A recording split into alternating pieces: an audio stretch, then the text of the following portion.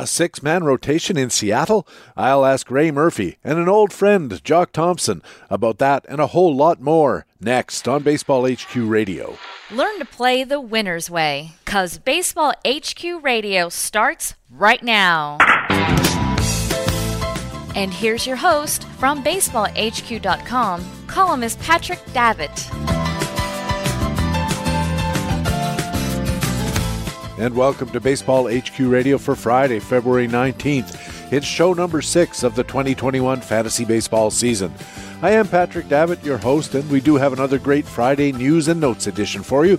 We'll have our Market Watch player news reports. Harold Nichols covers the National League, and we'll talk about JT Realmuto's hand injury, Adam Duvall signing in Miami, Jonathan Villar going to the Mets, and more.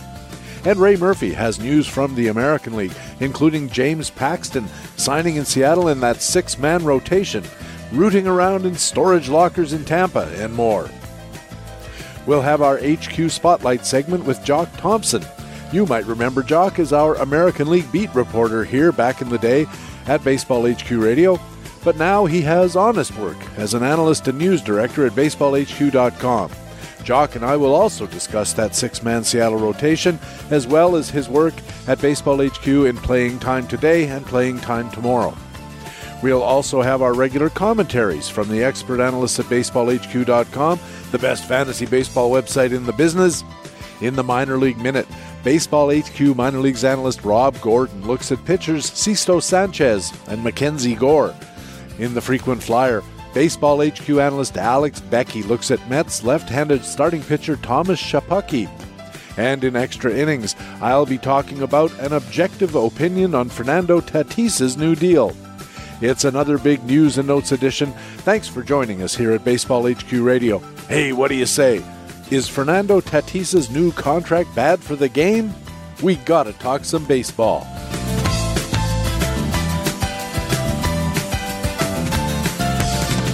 Well, some guy at ESPN tweeted that Fernando Tatis's new deal in San Diego is, and I quote, objectively bad for baseball.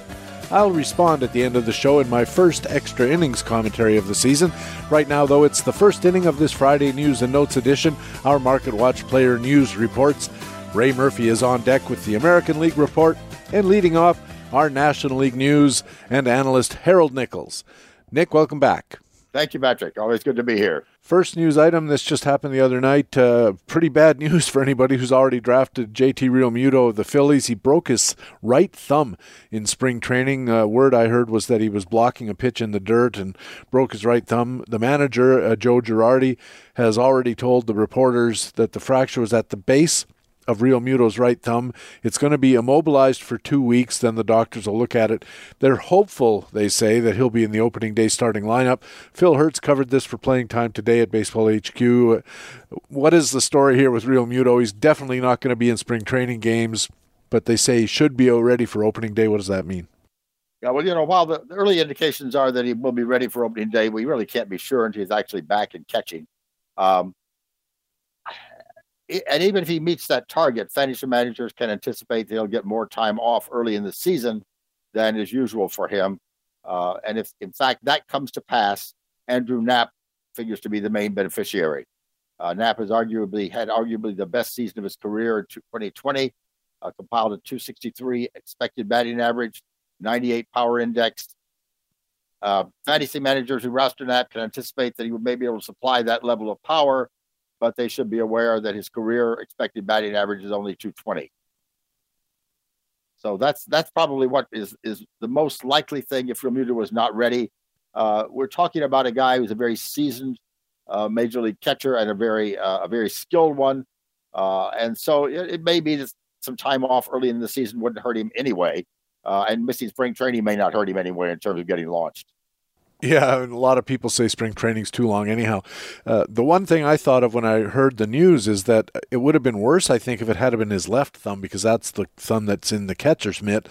And, of course, then you take all that extra pounding from catching fastballs. And anybody who's ever been behind the plate for any length of time knows that no matter how skilled you are, every so often a pitch is going to break that extra inch and catch you on the thumb instead of right in the pocket of the mitt. So that could be good. On the other hand, if your thumb is broken on your throwing hand, it could affect your ability to fire the ball down to second. So there are all kinds of ancillary problems that could spring up here. I was looking at Andrew Knapp. You mentioned him. The other alternative seems to be Jeff Mathis. And if you don't like Knapp's career XBA of 220, you're going to really hate Mathis, as he's down around under 200. Right, 199. So, he's someone that might be able to handle it defensively for a week or two, but you sort of want him in your fantasy lineup. And they have a prospect, Rafael Marchand. Any chance that he finds his way to the major leagues ahead of schedule? Well, he went 4 for 8 with Philadelphia in 2020, but those 8 at-bats are the only ones he had above high A. So I think they would probably not want him in the majors if they could avoid that situation. Moving along, free agent outfielder Adam Duvall has signed a 1-year deal with the Miami Marlins. Phil Hertz again on this story. Where does Adam Duvall fit into the outfield situation for the Marlins? Well, Duvall had a slow start for Atlanta in 2020 and then hit 11 home runs and 99 at-bats in September. And that got him back to the power production they exhibited back in 2016 and 2017. But you've got to remember, Adam Duvall, power is his main calling card. Career expected power index of 134.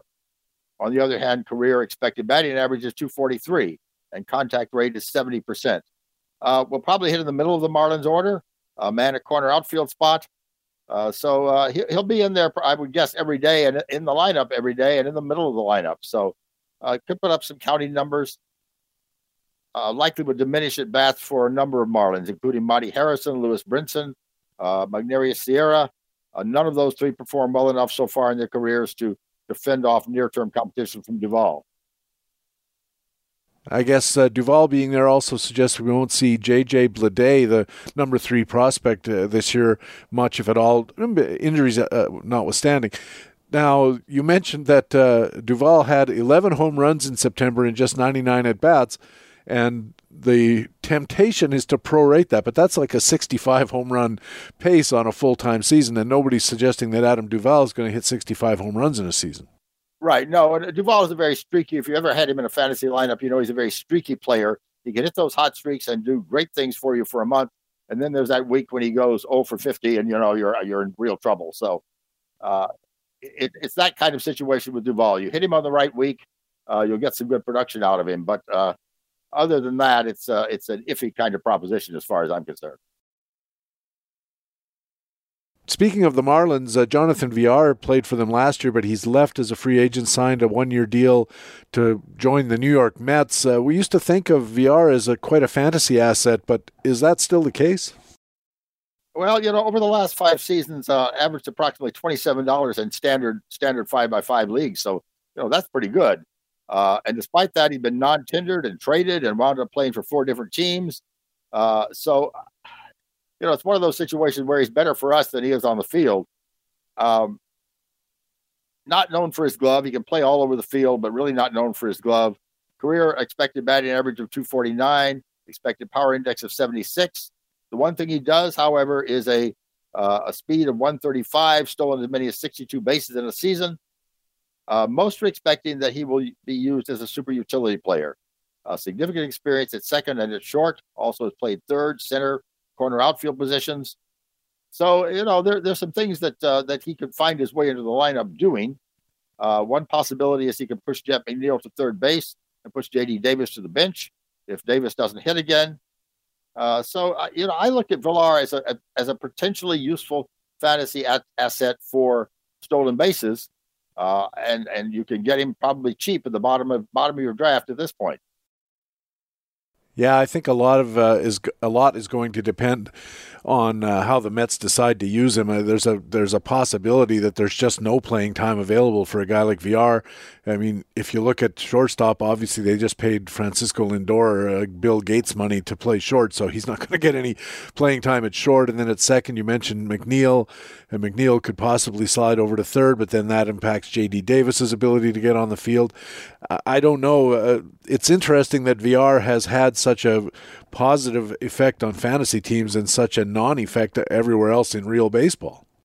It is indeed, and maybe it's a matter of he may wind up being a pinch runner. You never know. I mean, he's got enough speed that would he be worth a bench spot for the Mets just to be able to insert him in a close game when they get somebody on base in the late innings.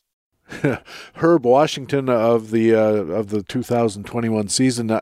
I don't know. It seems like most of those speedy guys are also somewhat useful as defensive replacements as well. So you put them into pinch run for, the plodding outfielder, and then you leave him out there to play outfield. But Villar, as you said, not exactly a Paul Blair with the leather. Right. No, not known for the glove at all anywhere on the field. So that may limit that situation. So it seems like a fairly high-risk guy. In only leagues, I think he may be worth a flyer towards the end of the draft because you might pick up 15, 20 stolen bases.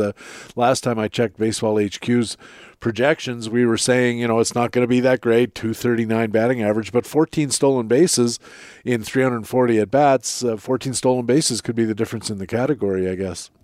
Yeah, it could indeed. I mean, it's one of those things that you could wind up doing considerably better than you expect to in that particular category. One of the regular features that's really important at baseballhq.com during this preseason period and all through the year, in fact, is Playing Time Tomorrow. I'm going to be talking with Jock Thompson in a few seconds. He's a Playing Time Tomorrow analyst. And basically what those guys do is they look at the big picture of all the rosters in a particular division in Major League Baseball. Jock does the American League West. And Dan Marcus does the National League Central. And in his most recent Playing Time Tomorrow, he looked at the 5 teams in that division. And one of the stories that caught my eye there was the Cubs, and especially their bullpen. Yeah, as the Cubs may need to add some bullpen help as they head through spring training. As currently constructed, the Craig Kimbrell will be the team's closer in 2021, and that's likely to remain the case to begin the season. Kimbrell pitched well for the majority of the 2020 season after a really disastrous start, but he picked up only 2 saves and 3 holds, while he surrendered a lot of walks, 17.4%, and a lot of home runs. 1.2 home runs per 9 at a very problematic clip. So Rowan Wick racked up 4 saves in 2020, posted a career high of 123.23 leverage index in 2020. Also managed relatively strong indicators, 18.9% strikeout minus walk, 0.5 home runs per 9. And those either rival or surpass those of Kimbrell, would be a potential option to pick up if Kimbrell begins to stumble. Any other names that we could look at as potential save sources in Chicago? Andrew Chafin and Kyle Ryan each logged 1 save with the Cubs in 2020.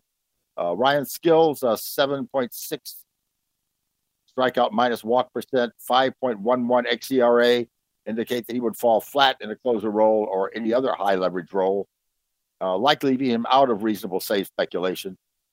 Chafin fared much better, 17.8% strikeout minus walk, 4.2%, 4.2 xERA, 1.38 leverage index. And so he would be another worthy speculation early on. Downside in his profile had nothing to do with his skill, but the Cubs may prefer to have him as a shutdown lefty rather than reserving for the 9th inning. And they've also could add some veterans. Jeremy Jefferson's still out there. David Robertson's still out there. So there could be some opportunity yet to come. There could indeed. There's still some free agents who could fulfill a meaningful role in that bullpen. And they get cheaper, of course, as the day goes by. In Facts and Flukes, our Baseball HQ analysts take a look at 5 guys within one of the leagues and talk about their previous performance and whether it's valid and whether there's upside, downside, no side, inside, outside. And one of the guys in Brant Chasser's Facts and Flukes column this week is Austin Nola, the catcher in San Diego, who had a pretty good year last year. He did indeed. Had a very strong 2020 season. 2019, he had 269 with 10 homers, 31 RBIs, 37 runs, and 238 at-bats. In 2020, 273, 7 home runs, 28 RBIs, 24 runs, and only 161 at-bats.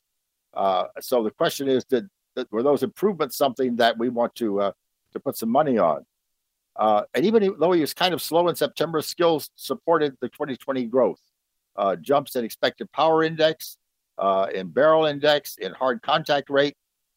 His expected home run says his power was a fact. 39% career fly ball rate, 14% home run per fly for his career. He should set a career high in home runs in 2021, a chance of 20 homers coming out of that catcher position.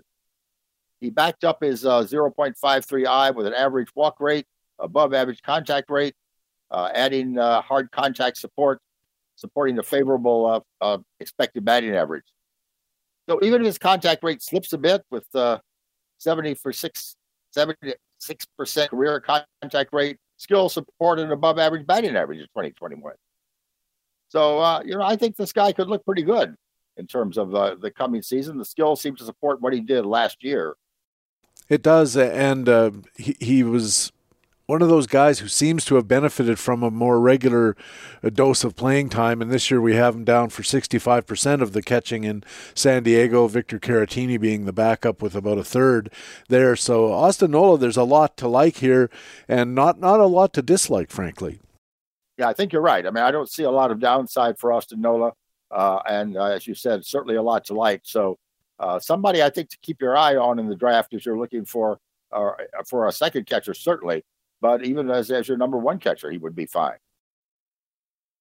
And finally, Nick, one of the things that Baseball HQ looks at is the market, the fantasy baseball marketplace, because what we think of a player's value is only part of the equation as far as how much we're willing to risk on acquiring that player. And oftentimes the price is not justified because the rest of the market thinks much higher of a player, or if you're lucky, thinks much lower of a player, so you can get him on the cheap. There's usually that gets covered at Baseball HQ in our in the Fantasy Market Watch segments, and that's a good place for them. I mean, that's the whole point of having them. But that kind of information also comes out in other columns, and I'm thinking of the speculator, Ryan Bloomfield. We talked about this earlier last week, and he had this column called Avoiding This Year's Ketel Marte. And one of the names that popped up as a high ADP guy to approach with caution was Trent Grisham, another San Diego player in the outfield. Yeah, Trent Grisham is getting momentum in early drafts, a 68 ADP. And you look at the numbers, you can see why. Coming off a double-digit home run stolen base sprint in 2020, entering his age 24 season, likely going to hit leadoff atop that potent San Diego lineup. But if you look at last year's breakout, only 215 at-bats. Our minor league team tagged him with a 7C prospect rating back in 2019. Pretty significant batting average downside, 241 career expected batting average. Didn't show the raw power skill, 111 expected power index to support last year's 20% home run per fly rate.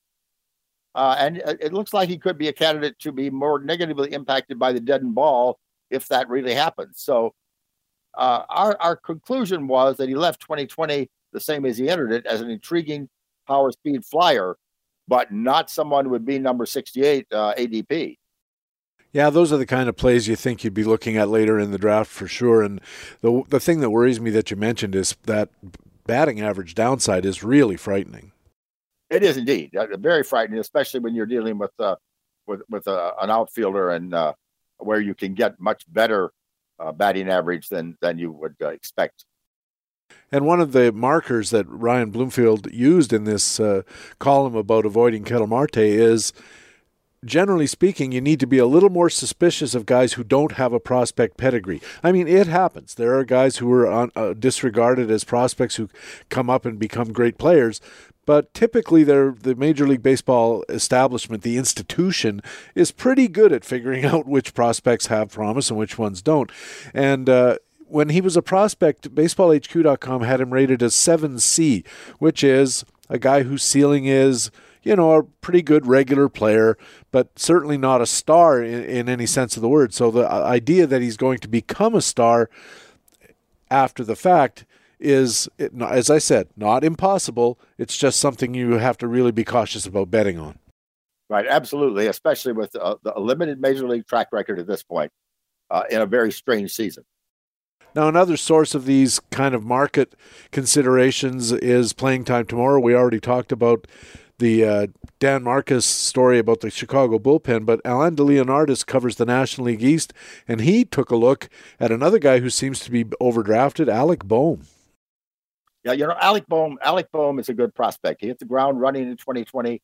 Batting line in his first taste of the majors was 338, 400, 481, 24 runs, 4 homers, 23 RBIs, 1 stolen base, all of that in only 160 at-bats. Those numbers were not supported by his skills, though. A 42% hit rate injected all the fat necessary to smooth out the wrinkles.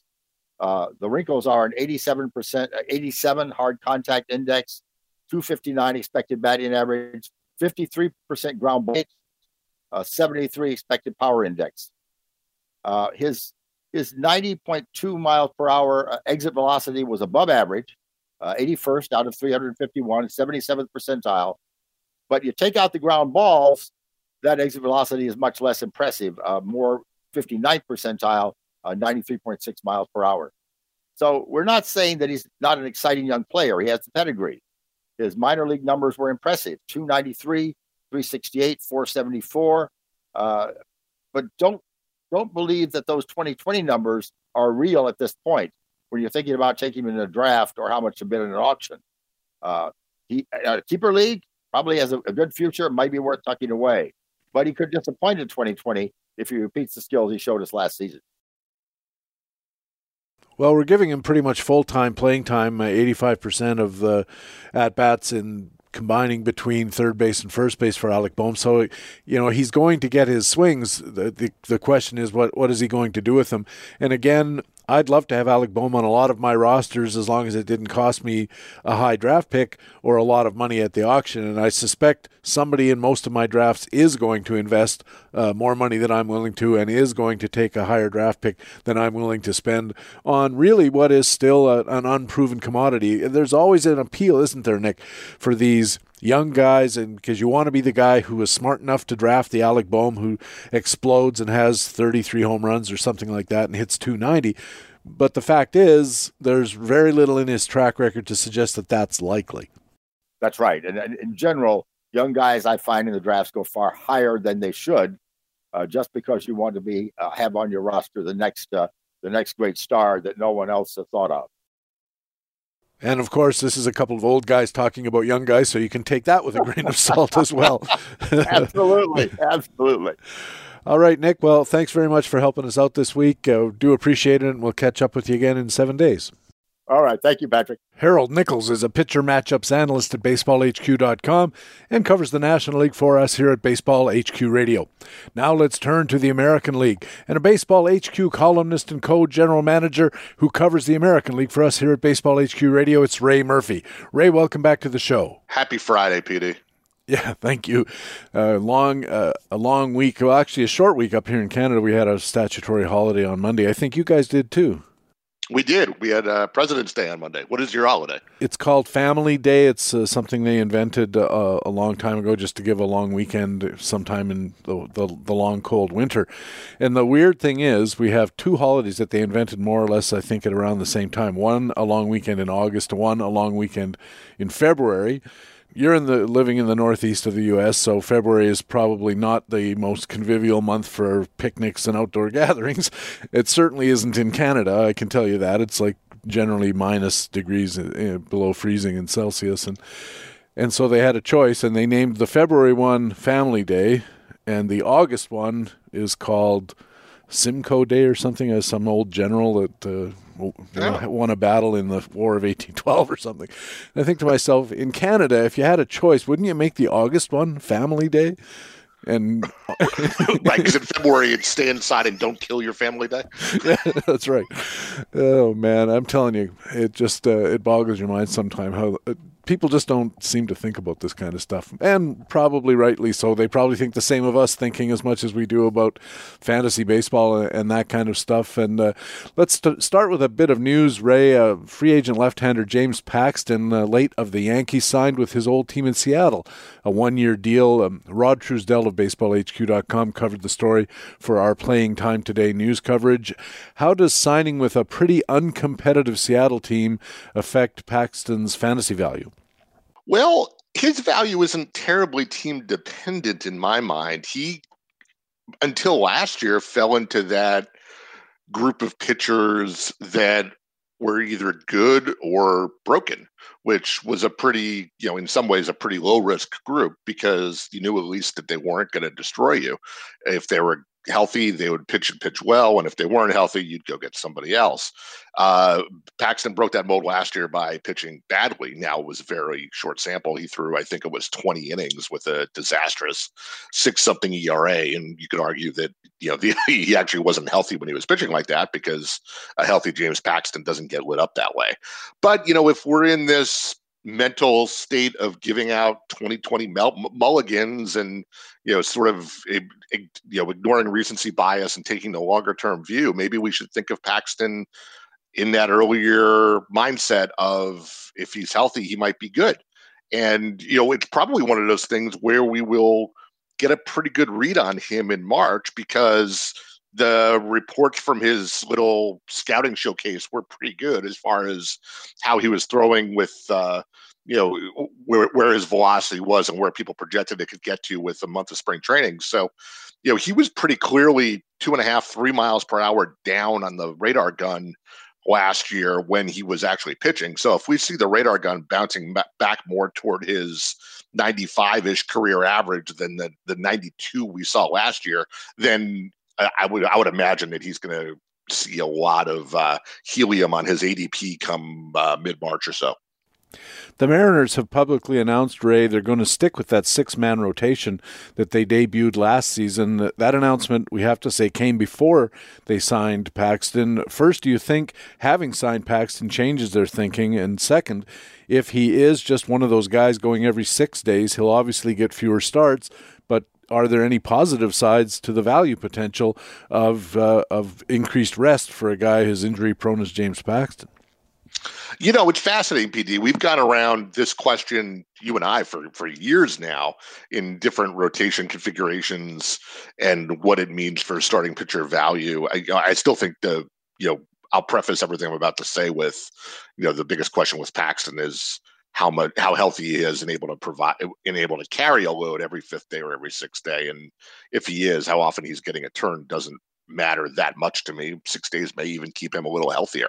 But for a 6-man rotation on a fixed size pitching staff, what does that mean? Does it, everyone thinks there's a lot of talk in the industry right now that the 6-man rotation is going to lead to fewer innings for starters, fewer starts, fewer wins, more value getting pushed toward the relievers, et cetera.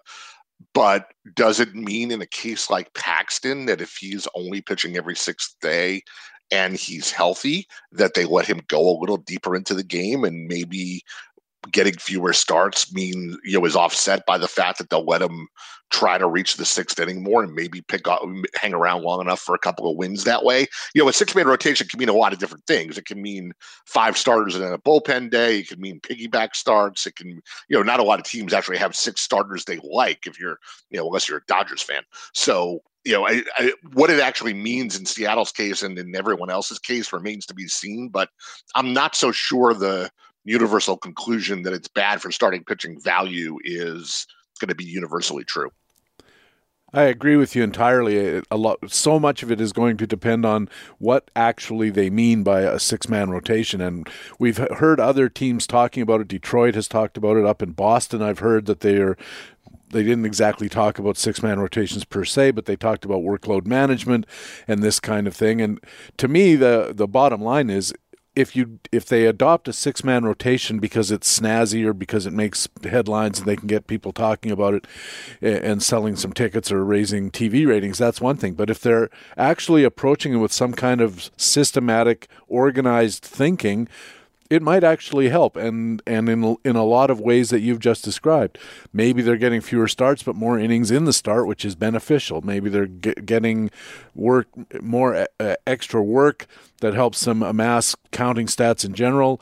Who the heck knows? If it amounts to, in any way, more intelligent management of how pitchers are on the field, I'm for it. And I think it helps fantasy, too. 100%. And you like you said, you hit on a great point in there. A 6-day, a 6-man rotation could lead to pitchers throwing more of a side session on the middle day, or maybe even coming out of the bullpen on the 3rd day if they need to get an inning or 2 in or pick up the staff or something like that. So maybe there's a little value regained there. And the other thing about it is, this is another one of those things that sounds interesting on paper here in late February, early March, but what happens when the rubber hits the road? Because I can tell you that teams that are not swimming in starting pitching depth, who decide to go with a 6-man rotation for workload management. Well, what happens when one of the 6 gets hurt, which inevitably is going to happen on like April 10th? And now they're just going to say, oh, well, we still have 5 starters. We're fine. We'll just go back to a 5-man rotation. And then when the guy who got hurt comes back, there could be 6 guys rotating through 6 or more guys just rotating through 5 rotation slots throughout the course of the year, because they can never actually get 6 of them on the roster at the same time, because one of them has always got a hangnail or a bone spur or what have you. Yeah, and really the Dodgers, you could argue, have been doing 6-man rotation for a while with this, putting guys on and off that 10-day DL when we had that for a while, and it seemed to work for them, relatively speaking. They were using it as a workload management tool, and they were making no bones about it, even though it was kind of violating the spirit of the law. Yeah, exactly. Then I'm reminded of since we're talking about the Mariners with Paxton, I'm reminded of what they tried to do with, I think it was Kikuchi 2 years ago in his first year, where they wanted to workload manage him as he transitioned to the U.S. for the first time, and went from the, I think they used the 6-man rotation pretty consistently in Japan, so they were trying to manage that. And what they did was they said that like every 4th or 5th starter, I forget what it was, like he was going to start and just go 1 inning. And like he was essentially it's going to be like an opener that night. And that was going to be like one way that like 4 or 5 times, 6 times throughout the year, like once a month, he was essentially going to get like a 9-day break where he only threw 1 inning. I mean, that all that kind of stuff comes into play too. If you get if you get 6 guys, rotating too, somebody, you can play opener games, you can do piggyback starts, you can, rotate the piggyback. You can have one guy who's the sort of second guy in, and he, essentially gives every one of the 5 quote unquote primary starters a short start every once every 5 times. I mean, you can sit down with a piece of paper and draw all kinds of really funny diagrams, but it gets back to what is management trying to do, and what do they know about the way their pitchers recover and the right way to try to spread out that workload. You mentioned something interesting a moment ago, Ray, which is the idea that why can't a pitcher who's going to throw a side session sometime between starts, why can't he throw it while he's standing on an actual mound in an actual game? I've never been able to figure out why they don't do that, except I asked Rob Dibble once. I was on Sirius XM, and Rob Dibble was on there, and I said, "What, couldn't you have seen a situation where one of the starters halfway through his 4 days of rest came out and threw an inning in relief because he's a better pitcher than, your 7th bullpen guy or whatever?" And he said no, and the reason was, we've never done it that way, basically, was his argument. And in baseball, that's often the argument. But he did make one point about not doing that, and that is that there is a schedule. There is your body gets used to a certain way of doing things, and you'd have to ramp into it pretty slowly. But I think given enough lead time, there's no reason that they couldn't do that. And as you said, if they were going 5 days between instead of 4, then on that 3rd day, if they were doing a side session, they could ramp it up and maybe throw an inning or 2 in relief during a game, which would be a huge help for their fantasy counting stats. Yeah, totally. And like you said, it offsets the fact that the 4th or if starts are generally getting cut short and average pitch counts and a start is averaging down, then it's a way that obviously you're not likely to get a decision in your 1 inning appearance on your quote unquote throw day. But in terms of aggregate counting stats, it's a way to get these pitchers back from the 150, 160 inning limit back up to that seems to be getting set back up toward the 175, 180 that we value in a full season of a starting pitcher. Yeah, what it all comes down to, and it's sort of echoed in fantasy leagues, especially that have daily moves, is that what you're trying to do is get your best performers on the field as often as possible. And in other sports, they just do this as a matter of course. I'm thinking of hockey where, if you've got a Sidney Crosby on your team or a Bobby Orr back in the day, you try to get him out there. He gets all the power play ice. He gets all the penalty killing ice. He gets maybe he centers the first line and the fourth line. Anything you can do to get a star player out there, a top performer out there more often seems to be a no-brainer, and yet baseball for a long time has insisted that 5th day in the rotation be the 5th best pitcher you have, or maybe even worse. Yeah, and it's funny, thinking on your conversation with Dibble, and then what's changed in the last few years with openers. One thing you could certainly imagine with these starters is if you want them to throw an inning on a throw day, then so much of that depends on the flow of the game and can you get them in and how's the starter for that night doing, and this guy who's got his throw day has got to decide, am I going to throw my 25 pitches at 5:30 in the afternoon before the game, or am I going to, or do they want to wait and keep me, but I got to get my work in regardless. So if it's 8-1 in the seventh inning, do I just get up and throw my inning in the bullpen there? I can understand Dibble's point about the uncertainty of that and how that would drive a starting pitcher kind of crazy.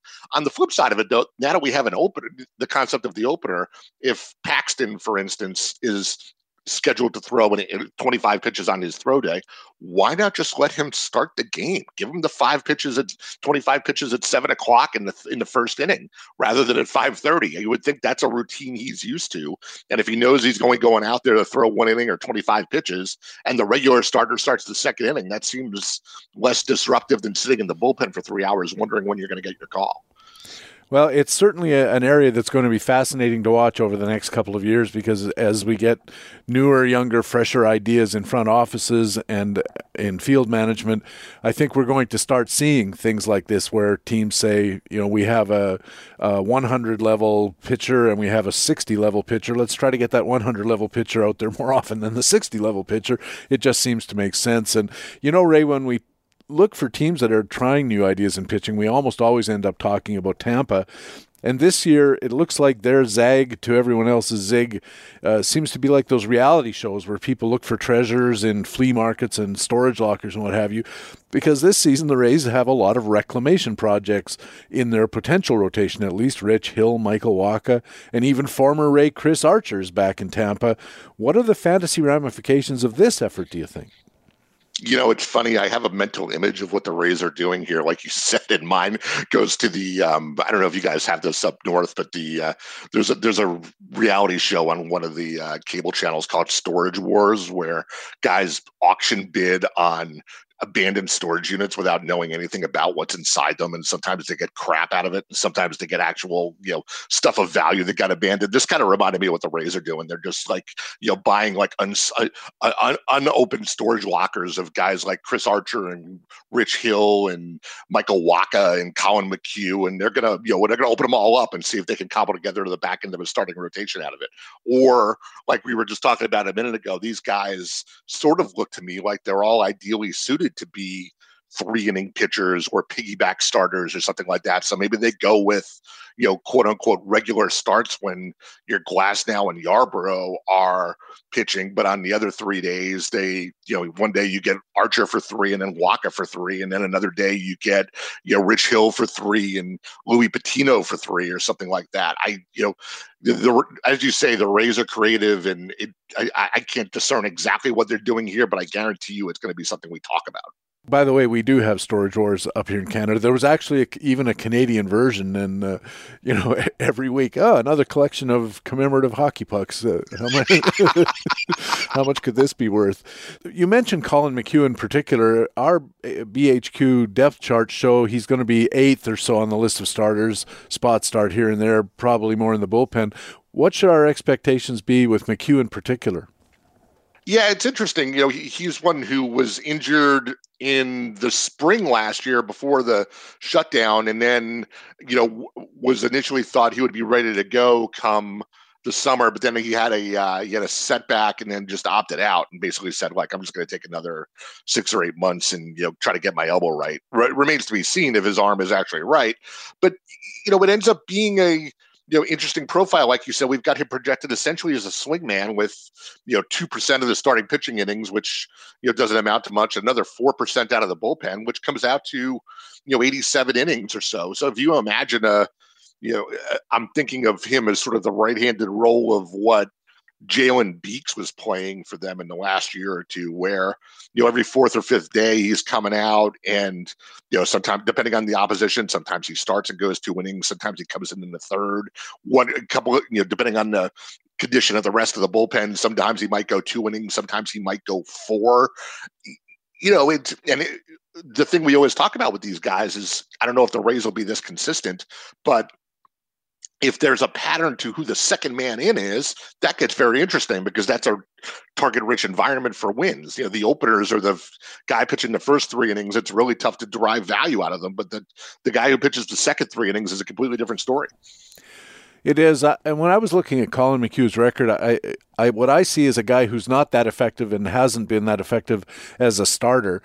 I think back in 2014 he had a pretty good year starting, around a 1 whip jumps out at me. But other than that, it's been pretty pedestrian at best. And then that 1 year in 2018 with Houston as a reliever, 1.99 ERA, 0.91 whip. It was piling up strikeouts, even in limited innings, but he was pitching more than 1 inning per appearance. And if he gets into that kind of usage pattern, if maybe that's something that the Rays have identified, all of a sudden here's a hidden source of value in round 22 or whatever, or maybe even in the reserve rounds or in a 50-man sort of draft and hold. Yeah, absolutely. What the Rays, to the extent I can discern what the Rays are doing, this looks like, they're getting even further down the road of blurring the lines between starters and relievers, and everyone are just pitchers, right? And like you said, they're very creative and they're very good at this. And the other piece of the puzzle that we haven't spoken of yet is that it's a copycat league. So whatever they do, you can be sure that if it's going well by the second half or by next season, there'll be 10 teams doing what they're doing. Exactly, and it's always the execution rather than the theory that matters. And sometimes the Rays are good at things and other teams pick it up and they're not good at it because they're not doing it correctly, or they don't have the right personnel, or they haven't matched everything together the way it needs to be. It reminds me of when you said a pitcher's just a pitcher, kind of, they're moving towards that philosophy. I follow the NBA a little bit, and a growing sort of view of how the NBA works is there's no such thing as point guards and shooting forwards and stuff. What they all are is just players, and sometimes the better players, like LeBron, sometimes he's the point guard, sometimes he's the power forward, sometimes he'll post up and play center. What they're trying to do is figure out a way to get the best combination of guys out there doing the best combination of things, and let's just take those position labels and throw them aside, much like we do in infield positioning now in baseball. Is a second baseman really a second baseman? Yeah, exactly. We've kind of done that on the defensive end of the spectrum, but we haven't done it as much with pitching yet, but that seems to be the direction things are going. I'm reminded of having grown up in New York and being a basketball fan down there when I was younger. The Knicks invented a position called point forward at one point, which is like what LeBron has eventually become, et cetera. Like, that concept's been around the NBA forever now. And like you said, there are just, shooters and wings and, point guards and centers don't really exist the way they did when, Bob Cousy was dribbling the ball at the four, right? You have some memory there. Ryan Bloomfield handles a regular column at baseballhq.com that you're probably familiar with because it used to be your bailiwick. The speculator column is about the 20% play as opposed to the 80% play that Baseball HQ usually focuses on. And this week, Ryan wrote about avoiding the next Ketel Marte. And in fact, Ryan points out that Marte himself was on last year's avoid list in the speculator column, so the idea has some small sample validity. But before we talk about specific players, how did Ryan build this list of potential Ketel Marte disappointments? So, yeah, this is a fun thing that Ryan does that he's borrowed or continued from my days with the speculator. It was really just the idea to take one breakout profile or one disappointment profile from last year, sort of apply some filters to it, or go look backward through the lens and say, how could we have seen this coming, either good or bad, and come up with some criteria, apply the criteria to this year's projections, and sort of see what burps out of the engine. So in this case with Marte, what Ryan isolated is that Ketel had a lack of a track record. He earned $33 in 2019 in his breakout, but it was never more than, I think, $12 previously. He wasn't a top-rated prospect. He was rated a 7B on our prospect scale, which gave him a 70% chance of being an average regular. But that average regular tag was not supposed to intersect with $33 value. Also, that Marte's breakout was not fully skill supported. One of the things we saw there was he picked up a ton of playing time that year and, really banged out the counting stats, but, it was not a fully skill supported breakout. And despite all of the above, the market fully bought into him in 2020. Coming off that breakout 2019, his ADP was around 39 or 40, I think, which is a third rounder. So you were essentially paying full price for a repeat of something he had only done once. So that was sort of the profile that Ryan came up with to say who might be this year's Ketel Marte. So who does Ryan Bloomfield say could be among this year's Ketel Martes? The first one that jumped out is Randy Arozarena, who checks a lot of those sort of Marte boxes from the from the profile that Ryan built. We are right down to his prospect rating being the same that Marte had. He was came through as a 7B prospect, which again denotes average regular upside, not the behemoth he was in the late stages of 2020 and certainly the postseason. And when we talk about 2020, everything about 2020 involves small samples. So as good as Arozarena's power speed blend looked in 2020, it was just far afield of anything he had shown us in the minors previously. And the sample for that, 185 plate appearances, including the postseason where he continued to stay hot, is still just a drop in the bucket as far as sample size. And we haven't seen the 6-month cat and mouse game of pitchers around the league adjusting to him the second and third time they see him and him having to counter adjust. There are a lot of unanswered questions there. Kind of like we talked about with Luis Robert last week.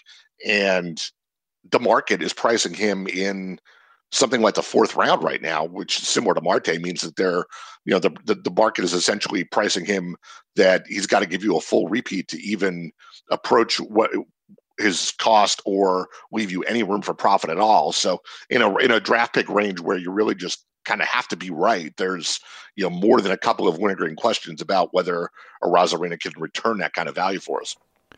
Ray, I've been more interested in Vladimir Guerrero Jr. this season because he came to camp looking less like he was on the Pillsbury Doughboy fitness regimen and more like a professional athlete. But Ryan says Vladimir Guerrero is still a potential Marte for this season. He certainly doesn't fail the top prospect test. He was, I think, the top prospect in all of baseball in the year he came up, and he hasn't had the breakout like Marte had, but he's still climbing the ADPs in a way that Ryan finds problematic. Yeah, I very much agree with Ryan on this. Vlad gets all the love in the hype, with the hype machine, right? And, a lot of people I respect in the industry are very much in on him. And, that's not to say I diminished the prospect status or anything. It was the last time I was in First Pitch Arizona because we didn't have it in 20 and I missed it in 19. But back in 2018, when we saw Vlad out there, he was the greatest thing since sliced bread. And, even in drafts that year and that winter, he was being drafted before even playing a big league game, just, super high, like, 5th, 6th round kind of stuff. And since then, I don't want to say he's done nothing in the majors, but he's done nothing but disappoint relative to the hype. And yet his ADP keeps going higher. I'm very much in, as we say in the forecaster, that we don't want to pay for a level of performance that a guy hasn't achieved yet. And sure, I see all the things in Guerrero's profile that make him a breakout candidate. And there's a price point at which I'd like to speculate on that. But that price point is well below where he's going right now. I'm just going to sit back and, if he goes nuts and he beats me this year, so be it. But I'm going to use my 4th rounder on something else. The devil's advocate says, yeah, there's all those things are true, but man, he just hits the hell out of the ball. Oh, I mean, he does, no doubt. He hits the ball hard. He's an exit velocity darling, but he's, the opposite of a launch angle darling. He hits the ball hard consistently on the ground. And sure, that, we talk about pitchers who are, one skill away all the time. And maybe he's just a hitter who's one skill away and a launch angle tweak. And, we're getting his mechanics in a different place or getting the bat to the ball at a slightly different launch angle is going to be what unlocks the Vlad God that everyone's been waiting for. But, I'm going to make him show me. One of the big deals this offseason, Ray, has been how fantasy leagues are handling position eligibility. And I think you've got a GM's office coming up about how Baseball HQ is dealing with that particular issue. Yeah, so we've been scrambling to get all of our technical work done to support draft season here. Position eligibility was number one on the wish list because we've been sort of hard coded on the site to support 20 game position eligibility from the prior year as I've been involved with the site, and 20 game position eligibility obviously does not work coming out of 2020. And more to the point, we could have just gone in and globally changed 20 games to 10 or whatever and been done with it. But what I quickly got the sense of earlier this winter was that there wasn't going to be a single standard. We saw leagues going to 5, we saw leagues going to 10. The NFBC did the straight math on 60 divided by 162 and settled on 7 games for eligibility. So, we had to make some enhancements to our tools to be able to support different position eligibility requirements in your leagues. And we finished that work last week. We now have support for 5, 7, or 10 game eligibility based on last season. So that's available in the stats and projections files. It's available in the custom draft guide, and a super cool enhancement, that something we've actually wanted to do for a long time to get away from hard coding that 20 game standard. But the pandemic sort of expedited it for us. So that's one thing we're happy to have available now. And finally, Ray, another thing at the site, Baseball HQ has announced a pretty significant change in presentation of data. We're moving a lot of the stats from per 9 innings basis to outcomes percentages. So strikeouts, for instance, used to be strikeouts per 9 innings. They're now going to be calibrated and presented as strikeout percentages of batters faced. Eric Floramonte wrote about this in a research report the other day at Baseball HQ. First of all, why this change? This goes back to, you did some of the earliest work on this, PD, on our site, where you did a whole series in Master Notes and research about positive rate outcomes and how it's not only is it more accurate to measure walks and strikeouts as percentages of batters faced rather than per 9 inning denominators. But then the other thing about that is that it unlocks combinatorics that you can get out of that. You can start combining ground ball rate with strikeout rate and pop-up rate or what have you, because you've now standardized the denominators, which is really cool as far as what it can do to unlock further analysis, which is one of the things that got us thinking about making this change a couple of years ago. And really the rest of the industry is sort of already there. We might have even been a little bit behind on this, but to be honest with you, one thing about it is we were afraid of it, just because it is really disorienting for a little while when you make the change. So it's funny, we made the change in the Baseball Forecaster this past fall, and that's gone pretty well. People adapted to it. But I've gotten a couple of funny emails about it. I got one that I thought summed it up really well, where a guy wrote in and said, I so look forward to getting the Forecaster every year. I opened up the picture boxes and it was like you sent me the foreign language version. Which that was just like a great way of putting it, because it is kind of disorienting.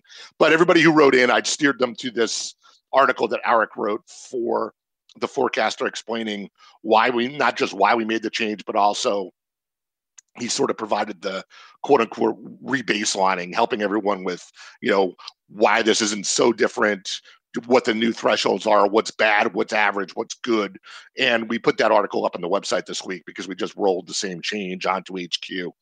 In PlayerLink now, there's a toggle button up at the top where you can, of the PlayerLink page, where you can toggle between the sort of old format and the new format here. And in the stats and projections files, we have both. So it's a little easier on the website than the book because we're not space constrained. So in the book, we had to drop the old metrics, but in the website, we found a couple of ways to keep them around and keep them next to each other so that you can, what we expect everyone to do, throughout this year, honestly, because it takes a while, is to sit there and say, all right, look, you struck out 23% of batters. Is that good? Let me toggle back to K per 9. Oh, that was that's a strikeout inning. Okay, yeah, okay, I got it. That's good. So that's all in place now, and we are happy to have sort of gone where the rest of the world has gone with that already. They're just flat out better metrics, and they will help us going forward once we get over sort of the transition bumps here. Have you looked into how repeatable or how consistent they are from season to season? Is there any difference between a 10 strikeout per 9 guy and a 25% strikeout guy as far as how last year predicts this year? Yeah, it's actually a lot less noisy, which is the biggest reason we made the change, because there are a couple of examples in the article that Eric put together where what it really comes down to is noise in hit rate and strand rate can obscure your the per-9 denominators, because if you give up a lot of hits, you have like a 40% hit rate BABIP, you're facing that many more batters because they got on base, and every additional batter you face is essentially an opportunity for a strikeout.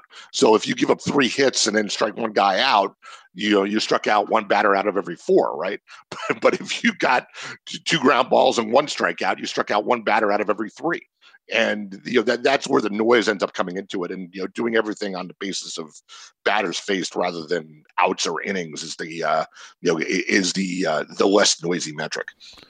Well, as you said, I've always been a real proponent of looking at outcomes on a per batter, or if you are a batter, a plate appearance basis, and if you're a pitcher on a batter's face basis, which I believe they're exactly the same thing, because, as you said, a common denominator across the measures allows you to sum things up, and you can say, well, a positive outcome for a pitcher is a strikeout, a pop-up, soft contact. You can scale that kind of thing and then say negative is this, positive is this. We'll subtract one from the other, and the best pitchers are probably going to be the most positive. And it turns out that's actually pretty accurate, and it is pretty repeatable. So I think it's a good step forward for the site.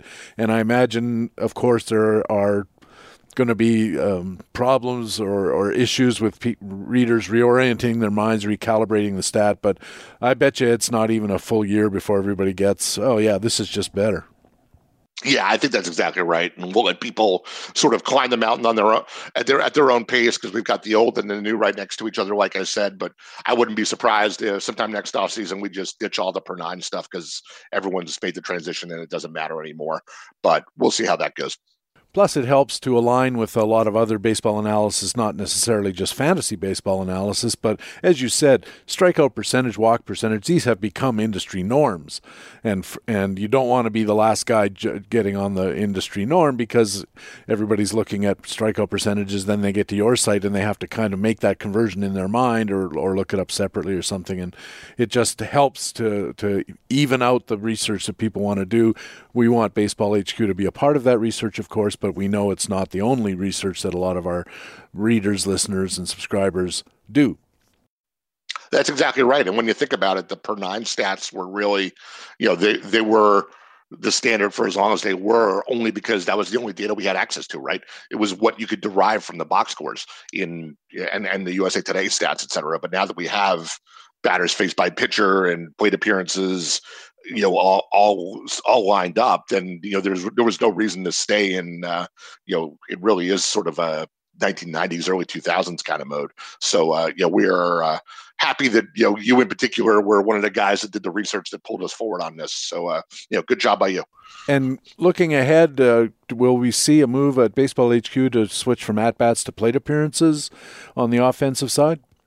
Yeah, that's in flight already. There's that we did that in the forecaster as well, and that's there's still some work from the forecaster that's needed to be brought to the website. Now that we've done the percentage pitcher stats, we'll bring forward plate appearances is an easy one, but there's another round of changes to be made that involve some QBAB, which quality of batted balls, which was in the forecaster this year, and expected home runs and expect barrel rate, expected whip. We've got an arsenal of metrics that we will definitely bring to the site. But I think given where we are in the calendar, we are very loath to change anything in March and draft season. So I think the rest of that stuff will probably be after opening day deliverable. We'll probably basically freeze changes until we get through draft season here, so as not to have anybody download a stat file on the morning of their draft and suddenly find all this new data in it that they don't understand. We need to have sort of a cutoff for changes, and I think we're about at that point. And last question, not for this year, but as you foresee and look down the road, you mentioned that one of the reasons for moving to the percentages basis was we got the data. We had access to this data, which allows us to be more accurate in presenting our analysis. now we're seeing that data is becoming more granular with the Baseball Savant stuff about pitch-by-pitch performances. You can actually look at the performance of individual pitches. Do you foresee a time when Baseball HQ moves in that direction and gets more granular as well? I mean, it's always possible. I was on another podcast the other night where we were sort of talking about this, and like one of the things I like about one of the things I was saying is that having the forecaster and needing to summarize player performance in a box that size on an actual piece of paper rather than on a website where you have sort of unlimited space is it sort of keeps us honest about what is important or what metrics do we need to tell the story of what the player did and what we project him to do. And QBAB is great that way because it took 3 different metrics, exit velocity, launch angle, and launch angle variability, and doesn't sit there with taking all the space to show that the launch angle went from 23% to 23 degrees to 23.5 degrees to 24 degrees, and the exit velocity didn't move by half a mile an hour a year. The brilliance of what Eric did there was he just boiled each of those down into letter grades, sorting them into tiers essentially.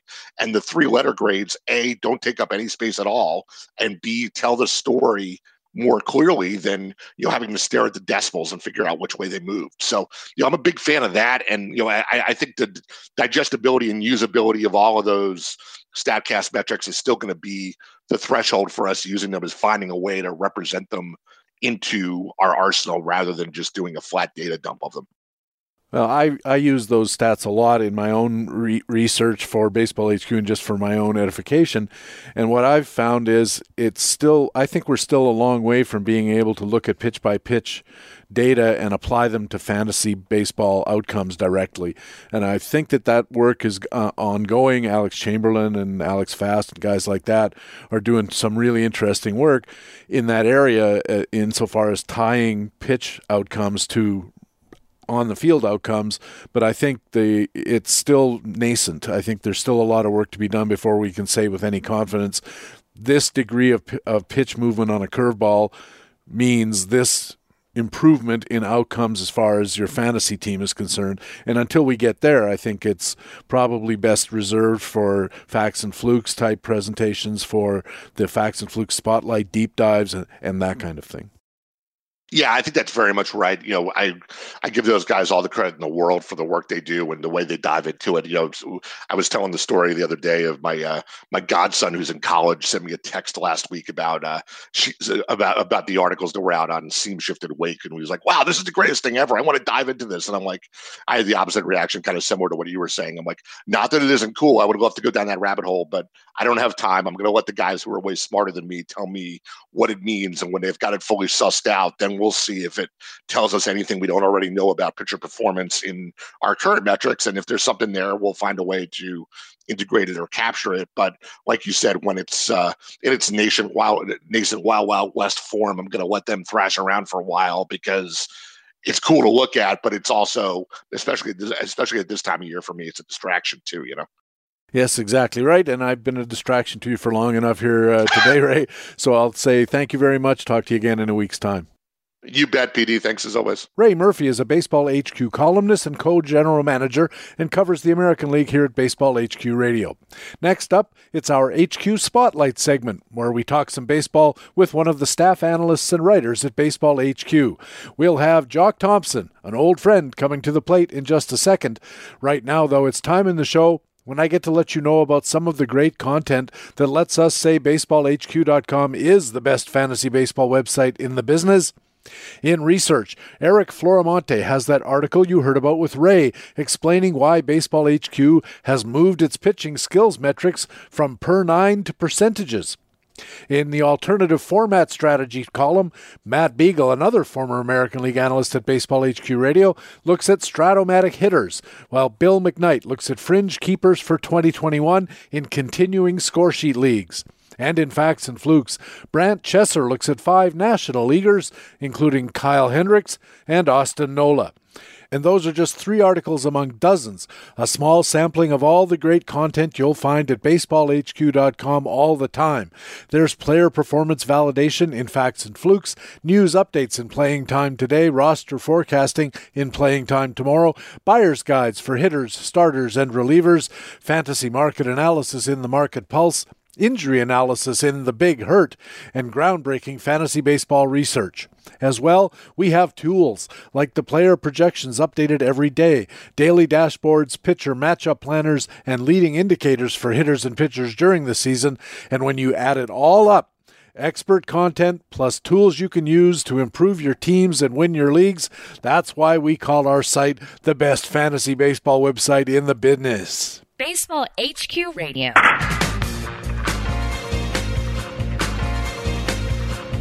And welcome back to Baseball HQ Radio. I'm Patrick Davitt. Time now for our HQ Spotlight, where we introduce one of the staff analysts and writers at baseballhq.com. This week's guest really needs no introduction to longtime listeners of Baseball HQ Radio. It's Jock Thompson, who spent several years reporting on and analyzing the American League news for us here at the show. And it's my pleasure to say something I haven't said in a very long time. Jock Thompson, welcome back to Baseball HQ Radio. It really has been a while. It has been a hell of a long time, hasn't it? It feels like years, and it's only been probably about a year and a half. Yeah, but 1 season and a half, I was going to say, that you decided to hang up your microphone and your headphones and ride off into the sunset, or into the sunrise, I guess we should say. Before we get started talking about Baseball HQ and your role and things like that, how many leagues are you going to be playing this year? I'm playing in 3 leagues. They're all dynasty as usual. 2 of them took off last year, so I didn't play at all. The other one I'm playing in is an industry league, the Dynasty Gurus Expert League, where I partner up with Brent Hershey over at Baseball HQ. I know you've been watching the environment. Lots of people have noticed that starting pitching seems to be going earlier and earlier and more often in the early rounds than ever before. How have you responded to that in just thinking about how you would run a draft or in actually running a draft? Well, in terms of draft strategy, because I'm doing Dynasty, most of our leagues are supplemental drafts. We're looking at the prospects that came into the league over the last 2 years. And maybe cuts from other teams. We all have our teams, so I'm not as particularly well versed in draft strategy, start over draft strategy, as a lot of people are right now. And I'm a hitter over pitcher guy. I feel like I can find pitching any place, so that's kind of the general place from where I operate. It's funny you should say that, Jock, because in the past few times I've talked about this here on Baseball HQ Radio with our various experts, it's like we're all waiting for some kind of zag to go back against the zig of taking all these starters early. And the idea is pretty much just what you said. Todd Zola has a basic philosophy, or has had over the years, that you should bully the hitting and manage the pitching. Grab as much hitting as you can as soon as you can, and then figure out your pitching, on the waiver wire during the year and the free agent pool during the year, picking up those guys who are maybe not top tier, but the bottom of the second tier, the third tier down, your Jose Barrioses and guys like that. And it has worked for him. And I wonder if there's some kind of actual change that's taken place that means it isn't going to work anymore, because it seems like it should. Yeah, I don't know about that, because now, I don't know about the leagues that Todd plays in. We've gone to a saves plus holds league. In our home fantasy leagues, we have more active pitchers than a normal, I think, fantasy league would. And because we're going to saves plus holds, and we're also going to innings pitched over wins, relievers have a much, much bigger role to play in our game. And I think they have a much bigger role to play in the major league game now, too. We don't know how pitching usage is going to turn out this year. I just saw a couple of days ago where the Giants signed Aaron Sanchez, who, when he was healthy, he could be pretty effective. And you wonder, okay, is he going to go 3-4 innings, a crack a couple times a week? Is he going to be a starter? That's the kind of pitcher I think I can pick up if like you said, if Todd says, bully the hitting, first, and look for your pitching, where you can find it during the year. Yeah, well, I was talking about this with Ray Murphy just a few minutes ago in the American League Market Watch, your old stomping grounds, as we both recall. And what Ray was saying about this, we were talking about 6-man rotations and workload management and all of these kinds of things. And what's going to be critical is understanding how the teams are managing the pitchers within whatever system they elect to use. It's no good having a starting pitcher, in air quotes, if the starting pitcher is doomed to pitch 4 innings or 2 times through the order and can't get in line for a win, for example, or doesn't pile up enough innings to matter in an innings league rather than a wins league, or where innings count in some respect. So I think for the next 3-5 years, maybe even, we're going to see a whole bunch of changes in the environment about how teams manage these situations, because they might find out that it's more cost effective to have a lot of pitchers than to pay $30 million a year to Trevor Bauer. Because if Trevor Bauer gets hurt, just like any fantasy team, you're in real trouble if your $30 pitcher blows out an elbow. But if you've got 10 $3 million pitchers, or 10 $3 pitchers in fantasy terms, all of a sudden you've got a lot of options. Yeah, I'm exactly where you are right now. That's kind of how I'm looking at it. Now, don't get me wrong, on my dynasty teams, I don't have any what I think people call tier 1 starters, but I have a lot of tier 2 and tier 3, guys, and I'm going to supplement them with relief pitchers. That's kind of where I'm looking at going right now. Yeah, I think that's going to be something that a lot of people, as the draft season wears on, are going to start looking at, because right now, if you look at a lot of the experts leagues and a lot of the early NFBC leagues, it's like half pitchers in the first 3 rounds. And it seems like, boy, if you're in the first 3 rounds and you can get 3 of the top hitters, you should be able to still cobble something together in the 4th, 5th, 6th rounds, rather than giving up all of that offensive firepower in the early rounds. Now, the flip side to that, when you say that to people, is, yeah, but you want all those Jacob deGrom strikeouts, you want all of those really great ratio innings, and basically it's you give up one to get the other, and it doesn't matter which way you go. Yeah, on the other hand, if you can get, say, like a Lance Lynn and cobble him together with a Tyler Duffy of Minnesota, that's pretty good. It can work, right? But then they come back at you and they say, yes, but you could also say, I'll take a Nelson Cruz and I'll buttress it with Tommy La Stella. So you take Nelson Cruz and you match him with Tommy La Stella, and you're basically doing the same thing as you're doing with the hitters, as you mentioned, on the other side of it. You left Baseball HQ Radio, as we said, about 18 months ago. What have you been doing since? You're still at baseballhq.com working hard. Yeah, I've kept doing the playing time stuff. I've been doing the time tomorrow for the AL West since I think its inception. I think that was 14 years ago or something like that. Right. But I started out doing Market Watch back in 2003 or 2004, and I've done Keeper League stuff. Brad Coleman's kind of taken a little bit of that over in his off-season building blocks column. I think I originated the first watch lists columns. I still do some minor league work, and I'm doing playing time projections too. So they keep me busy still. And your major roles now are in the news area. Are you still the director of news? Yes. Yeah, I still do that. And you play a part in the coverage itself in Playing Time Today. So let's talk about your role as a news gatherer and a team analyst. For which teams do you personally have responsibility in the Baseball HQ structure? Well, for the Playing Time Today, for the immediate news that comes out and the analysis and the input into the projections, I do all of the Southern California teams. I do I do the Angels and I do the Dodgers. I do the Padres. I do all of the NL West teams except for one, Arizona. I think Phil Hertz does that one. And I do Kansas City and Colorado, which is a little strange, but it came my way and I picked it up. Those are the teams that I'm responsible for on the Playing Time Today end. And then on the actual long-term projections, what happens if this goes wrong, if somebody gets an injury or who has an organization that's going to generate some interesting players sometime after opening day. I do all of the AL West for that. So yeah, lots to do still. You mentioned that you are covering news for some of these teams, but you also mentioned that you have input into the projections. How does that work? Well, it's interesting. We have grids. We have playing time grids that we maintain. Obviously, it's the playing time model that we do. And for the teams that I do, I've been doing them pretty much for so long. I'm always pretty intuitive as to where they are and their organization and what they need. It's a year over year thing. It goes on during the off season. And basically, news comes out. We all have Twitter. We all have our phones. We have these great sites like Major League Trade Rumors, Fangraphs, RotoWire, transaction-oriented sites that tells us so-and-so got traded, so-and-so got injured, so-and-so said something about this player starting in the minors like Joe Adell. And obviously, my projections jump off from those points, from those news points. And I maintain those grids.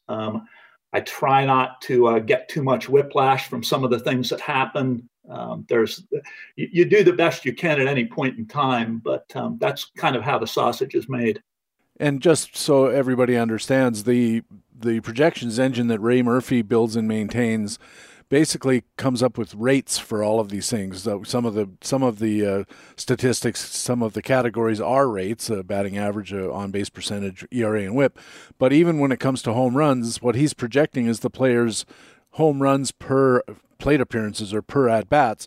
And what you guys are doing is you're putting in the at-bats. You're projecting the playing time, and then the system multiplies your assessment of playing time times the home run rate to come up with an actual numerical home run result in the projection. Is that right? That's correct. And we have a private forum whereby all of the playing time people, both playing time tomorrow and playing time today, comment on the analysis. We kind of go back and forth with each other on Franchy Cordero's expected plate appearances. That's a big leap of faith right now. And, that sort of commentary goes back and forth depending on differences of opinion as far as that goes.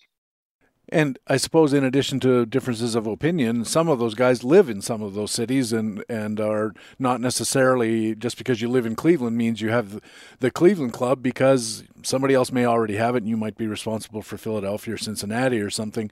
And there's an opportunity to share those ideas because you're in the market. I mean, I don't cover any of the teams, but I get a lot of Toronto news. So if I had a Toronto tidbit to share, that would be a kind of a venue for it.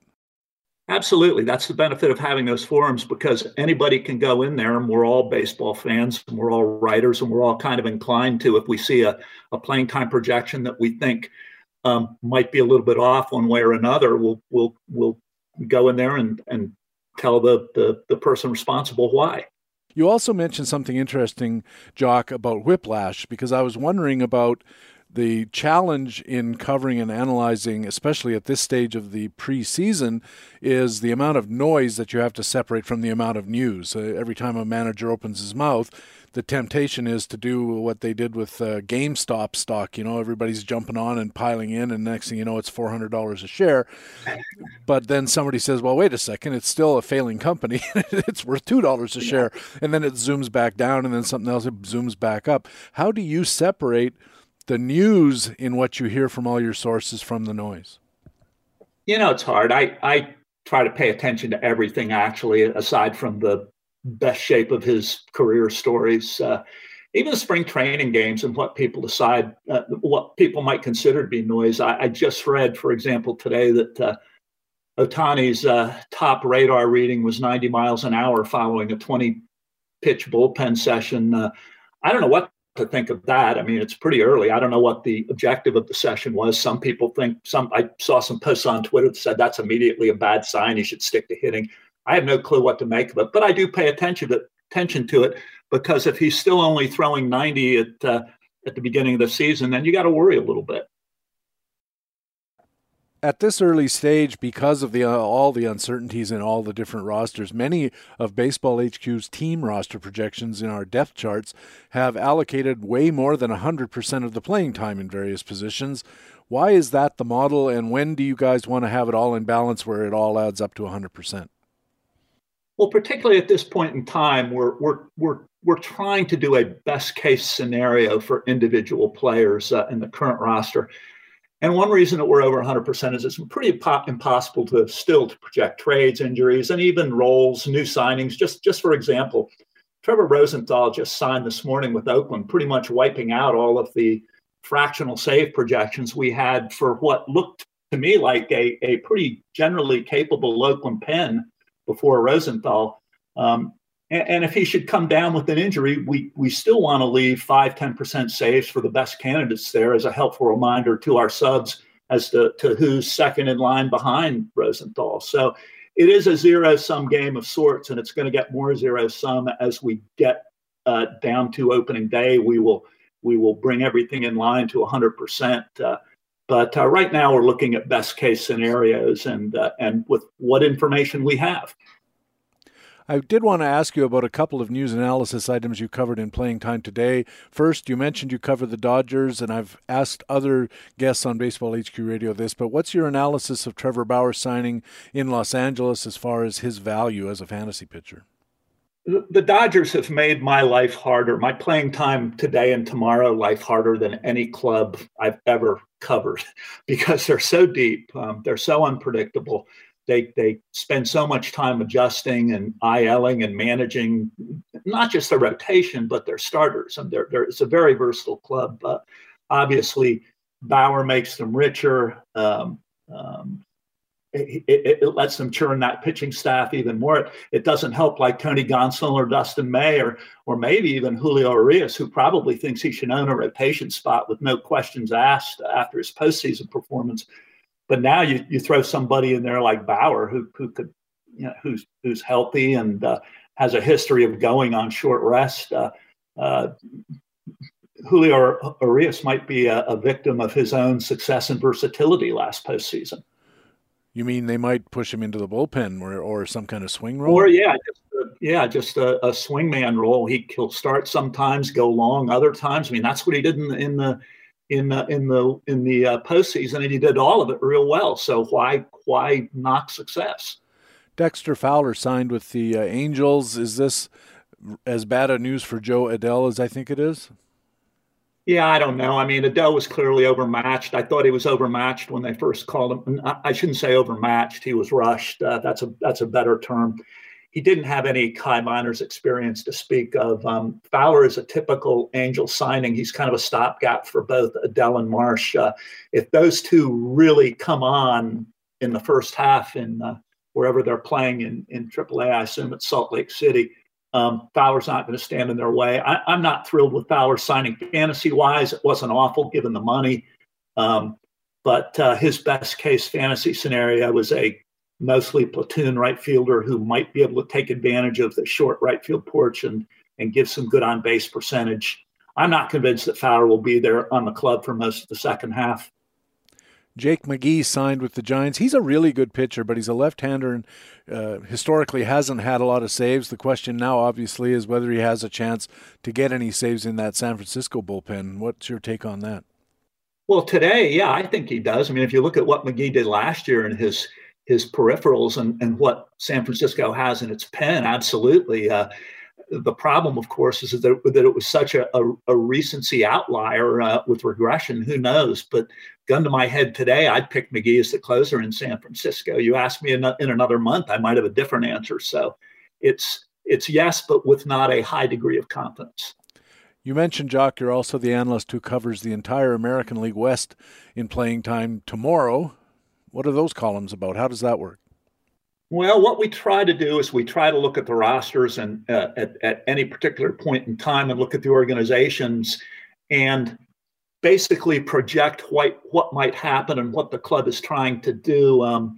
I just published my last piece last night for the AL West, and I featured the Angels rotation. Clearly, they're going to throw a whole bunch of experienced but injury-susceptible vets and mercurial performance-wise vets into the mix and see what happens. They have some backup names, Barria and Patrick Sandoval, that could be in the rotation by the end of opening day if the Angels have a typical injured list run. But we're trying to project we're trying to show fantasy owners what they can expect from a certain club in a certain area at any given time. One of the teams that you covered in this week's Playing Time Tomorrow about the American League West was Seattle, and here you covered the topic that Ray and I talked about earlier as well, and I'm real curious about your take at the six-man rotation in Seattle, especially now that they've added James Paxton to the mix. What do you think is going on with the Mariners as far as their possible extended rotation? Well, I think a lot of clubs are talking six-man rotation because they want to get everybody into the action. They want to preserve these arms. Nobody can afford to have pitching injuries other than maybe the Dodgers, of course. And then we get into spring training and the injuries happen and things happen and I don't know if too many clubs where a six-man rotation has worked all year long. You're going to have bullpen games. They're going to be bringing guys up from the minors who you wouldn't want on your fantasy rosters just to give the rest of the starting staff a break. I think Seattle is going to be one of those teams. I'm not a fan of their rotation as it sits right now. They got a few guys with upside that could be interesting, but the last names in that rotation, signings like who are we talking about here? You've got Chris Flexen, who was just signed out of Korea. He had a pretty good year in Korea last year, but if you look at his major league track record, it's not particularly scintillating. He's got pretty soft stuff. Justin Dunn probably needs more work. Nick Margevicius is pretty standard minor league starting upside. These are the three guys that would round up their fifth and sixth starting spots. So how feasible is it really going to be? I don't know. I mean, I think it's something they're going to take day by day. And I think this gets back to what we were talking about earlier, which is maybe when they say six-man rotation, as Ray suggested also, maybe what they mean is three starters and then a bunch of mix and match starter/bulk guy, opener/bulk guy type things. One time through the order, piggyback starting, taking turns being the first guy and the second guy, that kind of stuff. And then you also mentioned a young guy named Logan Gilbert, and who might play a role. Yeah, and see, that's the interesting thing here, and that's where you can't ignore the noise. Now, he got some very good press from the alternate site last year, and this is a guy with this is a prospect who has a pedigree. He has a broad repertoire. He's got pitchability, and he's got a mid-rotation floor. And if his stuff really did uptick at the alternate site last year, and if you're looking at a lot of Drek at the end of the Seattle rotation, how is he not going to be in that rotation sometime in May or June? I don't see it. I think he's going to play a role this year. Who knows what he'll do? But again, what we're looking at is opportunity. And you get a guy with skills and you give them opportunity, anything can happen. You also pointed to some interesting possibilities as far as the Texas catching situation goes. What's the behind the dish? Well, the thing in Texas is, first off, it's not an organization that has a lot of major league ready talent to bring to the majors. It hasn't been successful there recently, and catching's one of those areas where at least there's some glimmers. They've got a defense first guy named Jose Trevino, who's going to be who projects to be anyway the starting catcher. He's never wowed with the bat, but he's made good contact, and he made good hard contact last year in about, I think it was 76 at bats. This is a guy that can't be dismissed outright. He's a good defensive catcher like most are now. And as part of the Andrus trade, they got a guy named Jonah Heim who's pretty similar. His plate skills and batting average have ticked up in the high minors. So these guys aren't like must-own in a lot of fantasy leagues, but in deeper two-catcher leagues, they're watchable. And then you got guys like Sam Huff, who he's one of their better prospects. He hit 3 home runs and 30 at-bats last year coming up. He only has high A experience right now, and he's going to strike out a lot. This is a guy who, if he can catch in the majors, probably isn't going to hit more than 230, 240. But if he can hit 25 home runs, he's a starter, and he's going to be a fantasy force. He's probably going to now begin somewhere in AA, maybe AAA with the acquisition of Jonah Heim. But it's an interesting situation in Texas. It's not earth-shattering fantasy-wise, but at least it catches your attention. Well, Jock, this has been a fun trip down memory lane. Remind all of our listeners when your work appears at baseballhq.com, and where else can listeners keep track of Jock Thompson? I will publish something pretty much every day except for Tuesday at Baseball HQ in the Playing Time Today space. I do my Playing Time Tomorrow column that's out every Thursday morning. And I'm on Twitter occasionally talking about baseball, among other things, depending on what kind of a strong stomach you have on Twitter. So that's kind of where I am these days. And what's your Twitter handle? Twitter handle is at Jock at HQ. Fantastic. Jock Thompson, it's, as I said, a trip down memory lane. It was so much fun to see you again and to talk to you again. Hopefully we'll talk to you during the season as well. And maybe we'll see you in Arizona. Okay, Petey, we'll do that. Thanks. Jock Thompson is an analyst and news director at baseballhq.com. And hey, before we roll ahead, I wanted to let you know about our next show. It's another Two Tout Tuesday edition. We open with Scott Pianowski from Yahoo Sports, and we'll follow up with Joe Sheehan, a longtime guest on the show from the Joe Sheehan Baseball Newsletter. That's coming up Tuesday here on Baseball HQ Radio. Coming up next right now, we have our regular HQ commentaries, the Minor League Minute, Frequent Flyer, and Extra Innings, all next on Baseball HQ Radio. Gibson swings and a fly ball to deep right field. This is going to be a home run. Unbelievable! A home run for Gibson. And the Dodgers have won the game 5-4. I don't believe what I just saw. I don't believe what I just saw. Is this really happening, Bill? It is happening, and they've got to help him home. The third base coach, Joe Malfitano, had to give him a little push, and all the Dodgers are around home plate. I don't believe what I just saw. One of the most remarkable finishes to any World Series game. A one-handed home run by Kirk Gibson, and the Dodgers have won it 5-4, and I am stunned, Bill. I have seen a lot of dramatic finishes in a lot of sports, but this one might top almost every other one. Baseball HQ Radio.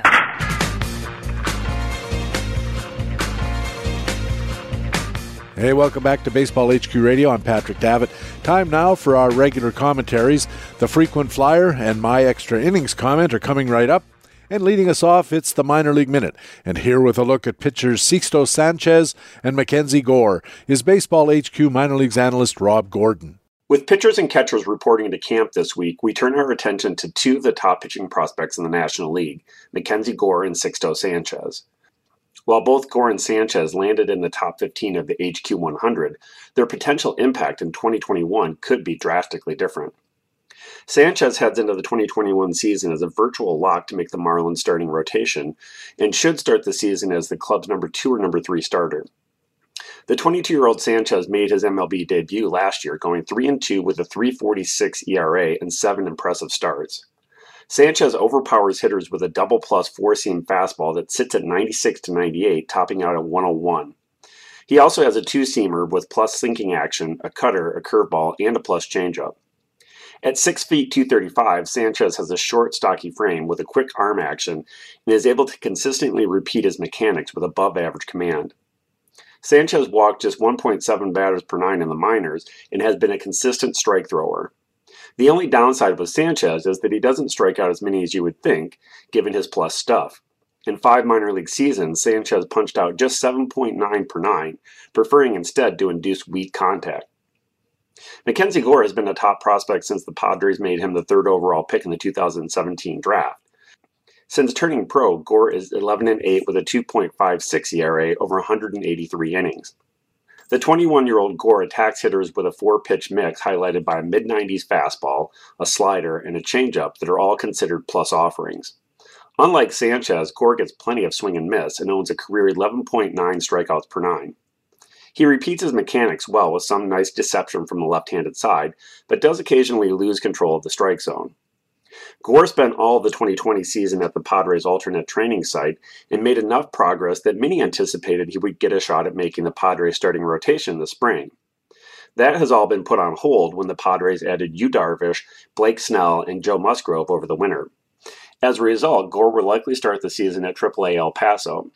Padres GM A.J. Preller has consistently indicated that he sees Gore as a starter and wants him to remain in that role until needed or until he forces the issue. Heading into 2021, Sanchez has the clearer path to consistent playing time, but pitching prospects, even those as talented as Sixto Sanchez and Mackenzie Gore, are inherently risky propositions, and savvy fantasy leaguers should bid cautiously. Still, for those willing to assume some risk, and those in long-term keeper formats, Mackenzie Gore and Sixto Sanchez have tremendous upside and should be fun to watch this summer. For Baseball HQ Radio, this is Baseball HQ minor league analyst Rob Gordon. Baseball HQ minor leagues analyst Rob Gordon is the member of the Baseball HQ scouting team and has his minor league minute here on Baseball HQ Radio every week. And speaking of scouting, this week at baseballhq.com, Chris Lee has a look at 2021 NCAA names to know. Now it's time for the Frequent Flyer, a commentary on players who might be available in your free agent pool and who have the potential to get enough playing time and production to make them worth a spot on your roster. And here with a look at Mets left-handed starting pitcher Thomas Szapucki is Baseball HQ analyst Alex Becky. He's a lefty whose stuff screams strikeout machine, according to BaseballHQ.com. Well, actually, that was about 4 years ago, back to 2017 to be exact. But perhaps it still applies, and it also highlights some of the depth and excellent minors coverage awaiting you at BaseballHQ.com. Thus, going back, way back to 2017, under Fantasy Impact in his 2017 organization report for the New York Mets on BaseballHQ.com, Baseball HQ's Chris Blessing said that Thomas Szapucki's stuff screams strikeout machine. Whether starting or in relief, Thomas Szapucki should offer owners significant production at maturity. However, that significant production has been effectively delayed largely due to injury. In fact, the now 24-year-old New York Mets hurler, Thomas Szapucki, missed the entire 2018 season, befitting his profile in the 2021 Minor League Baseball Analyst, which reads, quote-unquote, funky left-handed pitcher returned after missing 20 months recovering from Tommy John surgery. Hence Thomas Szapucki's description in Baseball HQ's 2021 Minor League Baseball Analyst shows why Thomas Szapucki, like all of our frequent flyers, shouldn't be considered to be a long shot, perhaps a funky left-handed pitching long shot, who may be worth the flyer if he is still available late in your draft. Yet despite the injury risk, Mets lefty Thomas Szapucki traversed 3 levels of the minors in 2019, finishing with a .263 ERA in 18 starts while striking out 72 in only 61 innings pitched. That translates to a dominance rate of 10.6 strikeouts per 9, where we at BaseballHQ.com recommend targeting and drafting pitchers with a dominance rate of 9 strikeouts per 9 or higher. So he passes that strikeout machine test. Plus, Mets lefty Thomas Szapucki locked in a 27% strikeout rate in the minors in 2019, or roughly 3 times his 9 strikeouts per 9 rate that year. Again, effectively passing that strikeout machine test too. Nevertheless, despite flashing a 97-mile-per-hour fastball as a lefty and a power curve, 24-year-old Mets lefty Thomas Szapucki has yet to make his major league debut. However, Thomas Szapucki was reportedly still pitching and still developing at the New York Mets alternate site in 2020. Even so, again quoting Baseball HQ's Chris Blessing back in 2017, Thomas Szapucki's stuff screams strikeout machine. Whether starting or in relief, Thomas Szapucki should offer owners significant production at maturity. So go ahead and quote Chris Blessing back in 2017 by screaming out, strikeout machine, when drafting New York Mets southpaw starter Thomas Szapucki as our frequent flyer for this week. For Baseball HQ Radio, I'm Alex Becky at BaseballHQ.com. Baseball HQ analyst Alex Becky has his frequent flyer commentary here at Baseball HQ Radio every week. Now it's time for Extra Innings, my comment on baseball and fantasy baseball, and this week I'd like to talk about an objective opinion about Fernando Tatis's new deal. The day after Fernando Tatis Jr. signed his new $340 million contract to stay in San Diego for up to 14 years, some guy on Twitter said, and I quote, "Fernando Tatis Jr. playing the next 14 years in the country's number 27 media market on the West Coast is an objectively bad thing for baseball." This guy is apparently some kind of content producer at ESPN, and maybe he hopes that his hot take will earn him a promotion. If so, first of all, he'd better hope that managers at ESPN don't know what objectively actually means, because objectively actually means based on factual evidence. By that standard, this hot take, like most of them in the sports media business, is anything but objective. It's just this guy's opinion. It's entirely subjective. He could argue that the game's brightest new star would be of somewhat more use in Major League Baseball's marketing if he were playing for a big market team on the East Coast, where more of the TV audience is found. But even that would only be a subjective argument that the deal is bad for baseball marketing, and not for baseball, period. It wasn't bad for baseball that Henry Aaron and Robin Yount played in Milwaukee. It wasn't bad for baseball that Ichiro and Ken Griffey Jr. played in Seattle. It wasn't bad for baseball that Vladimir Guerrero and Larry Walker played in Montreal, and that both of them went on to smaller market teams after that. It wasn't bad for baseball that Brooks Robinson and Frank Robinson and Jim Palmer and Mike Cuellar and a host of teammates played in Baltimore for one of the greatest teams in history. And speaking of Charm City, I thought it was pretty darn good for baseball that Cal Ripken played his whole career there. It wasn't bad for baseball that Johnny Bench played for Cincinnati. It wasn't bad for baseball when Roberto Clemente and Willie Stargell played in Pittsburgh. It wasn't bad for baseball that Rod Carew, Harmon Killebrew, and Kirby Puckett all played in Minnesota. And it sure wasn't bad for baseball that George Brett and Bo Jackson played in Kansas City. We can even look past baseball. It's not bad for basketball that Giannis Antetokounmpo has signed to play most or all of his NBA career in Milwaukee, nor that Tim Duncan played his entire career in San Antonio. It wasn't bad for hockey that Wayne Gretzky played most of his career in Edmonton, which isn't even the biggest market in Alberta. Nor that Sidney Crosby has played his entire career in Pittsburgh. It isn't bad for football that Aaron Rodgers played in Green Bay, nor that Archie Manning suffered through an entire career playing for New Orleans, or that Ronnie Lancaster, my hero, played his whole magnificent career in Regina, Saskatchewan, population 200,000, where he kept a whole generation of fans glued to the fortunes of the Rough Riders, and they stayed glued long after he had retired from playing. Personally, my own subjective opinion is that the signing of Fernando Tatis is great for baseball. It's great for any sport when a fantastic young talent rises up, no matter where, and it's especially great when that young player commits longer term to that same small market. It's my subjective opinion that great players in smaller cities are more of a help than when they're sharing the spotlight with all the other big stars in New York or Boston or wherever some guy from ESPN thinks is good for baseball. Hey, Mr. ESPN content producer, maybe your objective assertion isn't objective at all. Maybe it's colored by the fact that you work for a company that seems to think only New York and Los Angeles teams are worth showing. And when that approach leads to declining interest everywhere else, then guys like you use that fact to justify your objective opinion that only the big markets matter. They don't. It would be good for baseball if more young stars signed on in more small markets. In the meantime, it would also help if content producers at ESPN didn't come up with opinions they call objective but are anything but. And, by the way, are just dumb. That's my take anyway. Objectively speaking, I'm Patrick Davitt. I have my extra innings commentary here at Baseball HQ Radio every week. And that's Baseball HQ Radio for Friday, February the 19th. Thanks very much for taking the time to download and listen to show number 6 of the 2021 fantasy baseball season. I also want to thank our regular commentators from BaseballHQ.com, the best fantasy baseball website in the business. Our Market Watch commentators were Harold Nichols and Ray Murphy. Our Minor League Minute commentator was Baseball HQ Minor Leagues analyst Rob Gordon. And our frequent flyer commentator was Baseball HQ analyst Alex Beckey.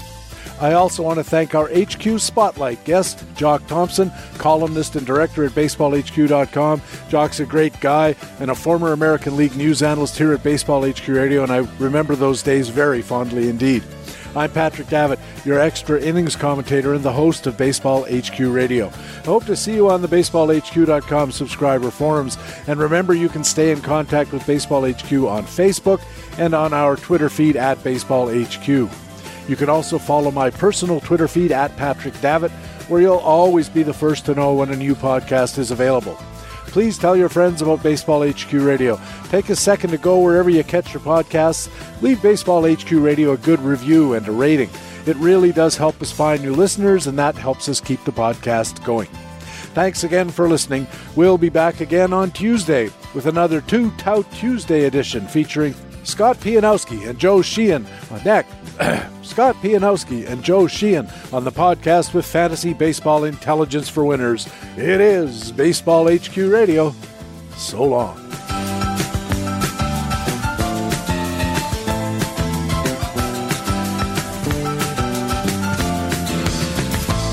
Baseball HQ Radio is a weekly free podcast available through iTunes and other podcast aggregators, or directly from baseballhq.com, where we have an archive of past shows as well. Just look for the HQ Radio microphone logo on the right side of the baseballhq.com homepage. Baseball HQ Radio is a production of the USA Today Sports Media Group.